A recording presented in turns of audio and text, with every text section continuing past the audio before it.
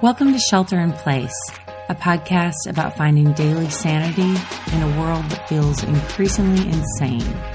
Coming to you from Oakland, California, I'm Laura Joyce Davis.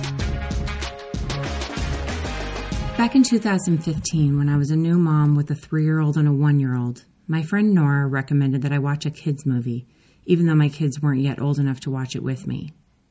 If you haven't seen Inside Out, now's a great time to check it out. It's the story of a girl named Riley, who is uprooted from her life in the Midwest when her father gets a job in San Francisco.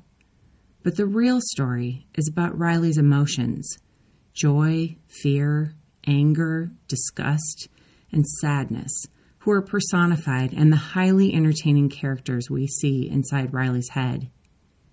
Nora didn't just recommend this movie to me because it's entertaining, though it is, or because I'm a Midwest girl who moved to the San Francisco Bay Area. She recommended it because at the time, I was struggling with depression, going through a time in my life that was heavy with sadness and despair. Last night, I attended a Zoom mental health conversation with Dr. Chuck DeGroat, and the movie Inside Out came up a lot. Chuck is a licensed therapist, author, and a professor at the Western Theological Seminary in Holland, Michigan, as well as the co-founder of the New Begin House of Studies in San Francisco. I found him to be thoughtful, approachable, and wise, and with his permission, I'm going to share with you some of our conversation. One of the reasons I started this podcast was because I knew I needed something to keep me focused during this time so I wouldn't slip into depression. But as Chuck talked, I realized that long before COVID-19, I've been carrying a deep anxiety that I hadn't paid much attention to. A few years ago, my dentist told me that I needed to sleep with a mouth guard because I was grinding my teeth. My massage therapist friend Amalia pointed out to me that I was carrying tension in my shoulders and chest, which often makes my hands and arms go numb. This past week, I've been having a lot of trouble sleeping. Chuck reminded me last night of a truth I've been trying to ignore. We've never seen anything like this before. No matter where we are, our lives have changed profoundly. We need to take this on with a deadly seriousness. Chuck talked about a cycle that many of us experienced this past week. When we got the news about Shelter in Place, we got a big rush of adrenaline. We were ready to conquer this thing, to figure it out. Then came the crash, where we felt numb, powerless, and maybe even hopeless. Normally, we can draw from past experiences in our life to address our current situation. But even for those of us who have lived through fires or earthquakes or wars, what we're going through now together in our world is new. We don't have a map for this time. There's a feeling of powerlessness that I've felt this past week, and that I hear a lot in the conversations I'm having right now. About the virus, of course, but also about our daily lives, about the domino effect of this time on our economy. That powerlessness adds to our anxiety. Chuck says to picture your heart as a big living room where there are all these different parts of yourself. There's anxiety, there's rage, there's joy, there's sadness.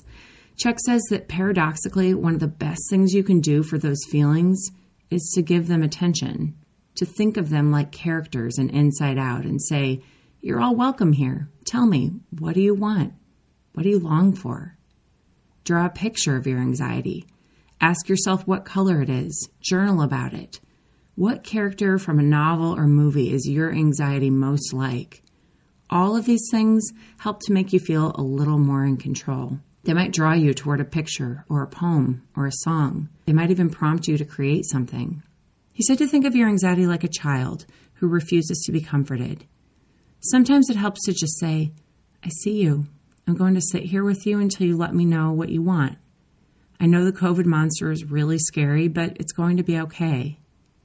He said it's helpful to pay attention to the places in your body where you feel anxiety or pain.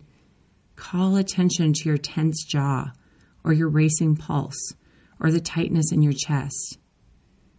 We need to learn as humans to do what animals in the wild do naturally when they experience trauma.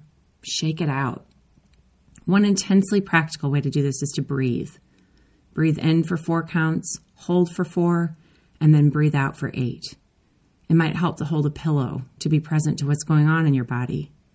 Do this for a few minutes every time you feel like you're falling apart, or before you get on the phone, or go into a meeting, or get ready to teach your kids. You can also use apps like iBreathe, Headspace, and Calm. I find all these tips to be helpful, especially right now. But the most interesting part of our conversation last night wasn't about anxiety. It was about lament. Chuck says that we often want to go past sadness to hope as quickly as possible. But that kind of hope is a shallow one. I think we're especially guilty of this in the West. We'd rather not think about death, and most of us have grown numb to the tragedies of our world. But Chuck says that the paradox of lament is that being brutally honest about what's going on and leaning into that pain can actually help us find our way toward real healing. Anyone who's been through therapy knows this. It's awful to name the things that hurt in your life, but when we finally face them, we see that we've been trying to control our pain and keep it stuffed inside. Finally letting that go can be a huge relief. Here in the San Francisco Bay Area, we've got the largest population in the country of people who don't believe in God, 21%. But at a time when our world is experiencing a crisis of biblical proportions, I think it's helpful to look at the Hebrew Bible, which is full of stories of exile and wilderness and, yes, lament. There's a whole book called Lamentations. More than 2/3 of the poetry in the book of Psalms are laments. Chuck noted that the Psalms are a picture of maturity. They hold the tension of both deep sadness and profound joy. They are brutally honest and acknowledge a lack of control. Almost always, these lamentations find their way to hope. This morning, I took one of Chuck's suggestions and started my day not by looking at the news or going on social media, but by opening my journal. At the top of the page, I wrote, sadness. I let myself sit with that word for a long time. Then I wrote down everything I could think of that made me sad right now. In the span of a few minutes, I had 2 pages filled. I'm sad that I can't see my friends and extended family in person right now. I'm sad that our family had to cancel our road trip this weekend down to Joshua Tree, something we were all looking forward to. I'm sad that so many people in my city are homeless. I'm sad that even before this pandemic, there were tens of thousands of people facing extreme violence, disease, and unimaginable trauma at our southern border and all around the world in refugee camps. I'm sad that there are still nearly 25 million slaves in our world, that human trafficking is still alive and well. I'm sad that though our country possesses the wealth to end global hunger, the wealth gap is larger than it's ever been before. I'm sad that we have not been good stewards of our world. I'm sad that Christians in my own faith tradition have done so much harm throughout history. It was heavy to sit with those things.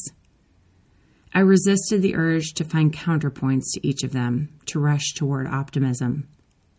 Even speaking them aloud, I feel that sadness in my chest, in the place between my shoulder blades, and the uptick of my pulse. But it helps. Chuck says that the key is to not give in to shallow optimism or fatalism. There's something about being brutally honest about how bad things are that forces me to be present to the people and opportunities in front of me right now. Instead of obsessing over the possible losses of the future or regrets of the past, it brings me back to the wilderness I'm in now. It reveals to me that I really love control. I'm maybe even a little bit addicted to it. It forces me to dig deep, to press through the lament, even if I can't yet see the hope on the other side. I want to close today's episode by letting you know about my friend Jerry Cambra's online course in mindfulness-based stress reduction. Jerry and his team at Imagine Mindfulness have decided to fight greed and hoarding with extreme generosity. They've reduced registration for their April 1st session to just $50.